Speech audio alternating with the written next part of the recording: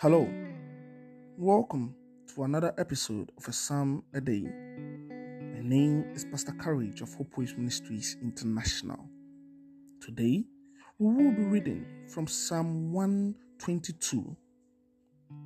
I was glad when they said to me, "Let us go to the house of the Lord." Our feet have been standing within your gates, O Jerusalem. Jerusalem, built as a city that is bound firmly together, to which the tribes go up, the tribes of the Lord, as was decreed for Israel, to give thanks to the name of the Lord. There, thrones for judgment were set, the thrones of the house of David.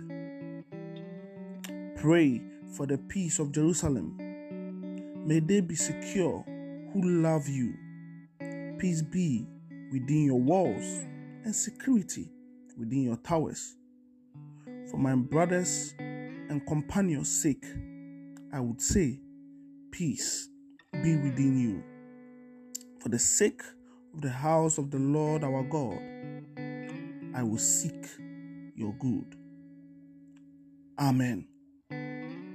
May the peace of the Lord dwell within your abode. May the God of Israel be with you and secure you.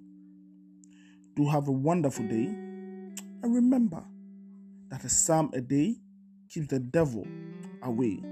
God bless you.